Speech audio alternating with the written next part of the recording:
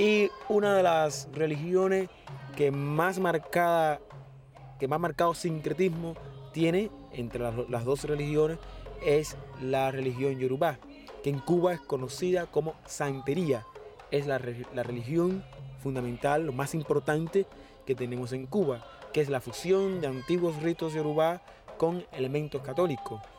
La religión Yoruba tiene todo un panteón de orisha con características diferentes.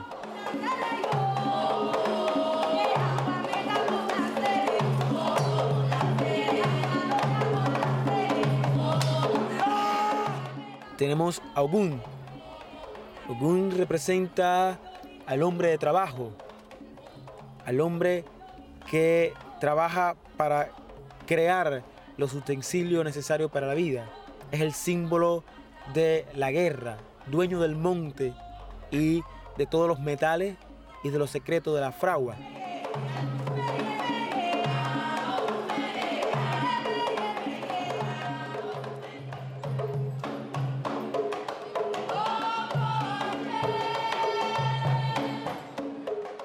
Tenemos como contraparte a Ochun, que es la diosa del amor.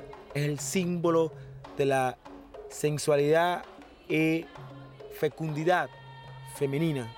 Es la orisha, símbolo de la belleza, y representa el amor, representa la dulzura femenina. Ochun viste de amarillo y representa su metal es el oro.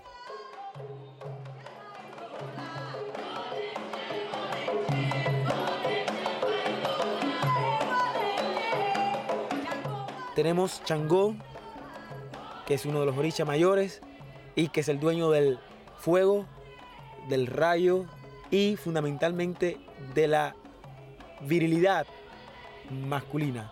Es el símbolo de sexual masculino. Su color es el rojo y es un gran bailador.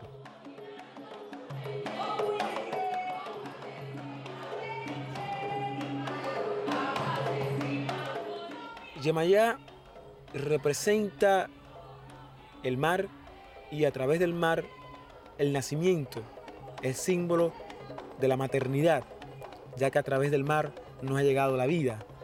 Yemayá simboliza la madre de todos los orishas y su color es el azul.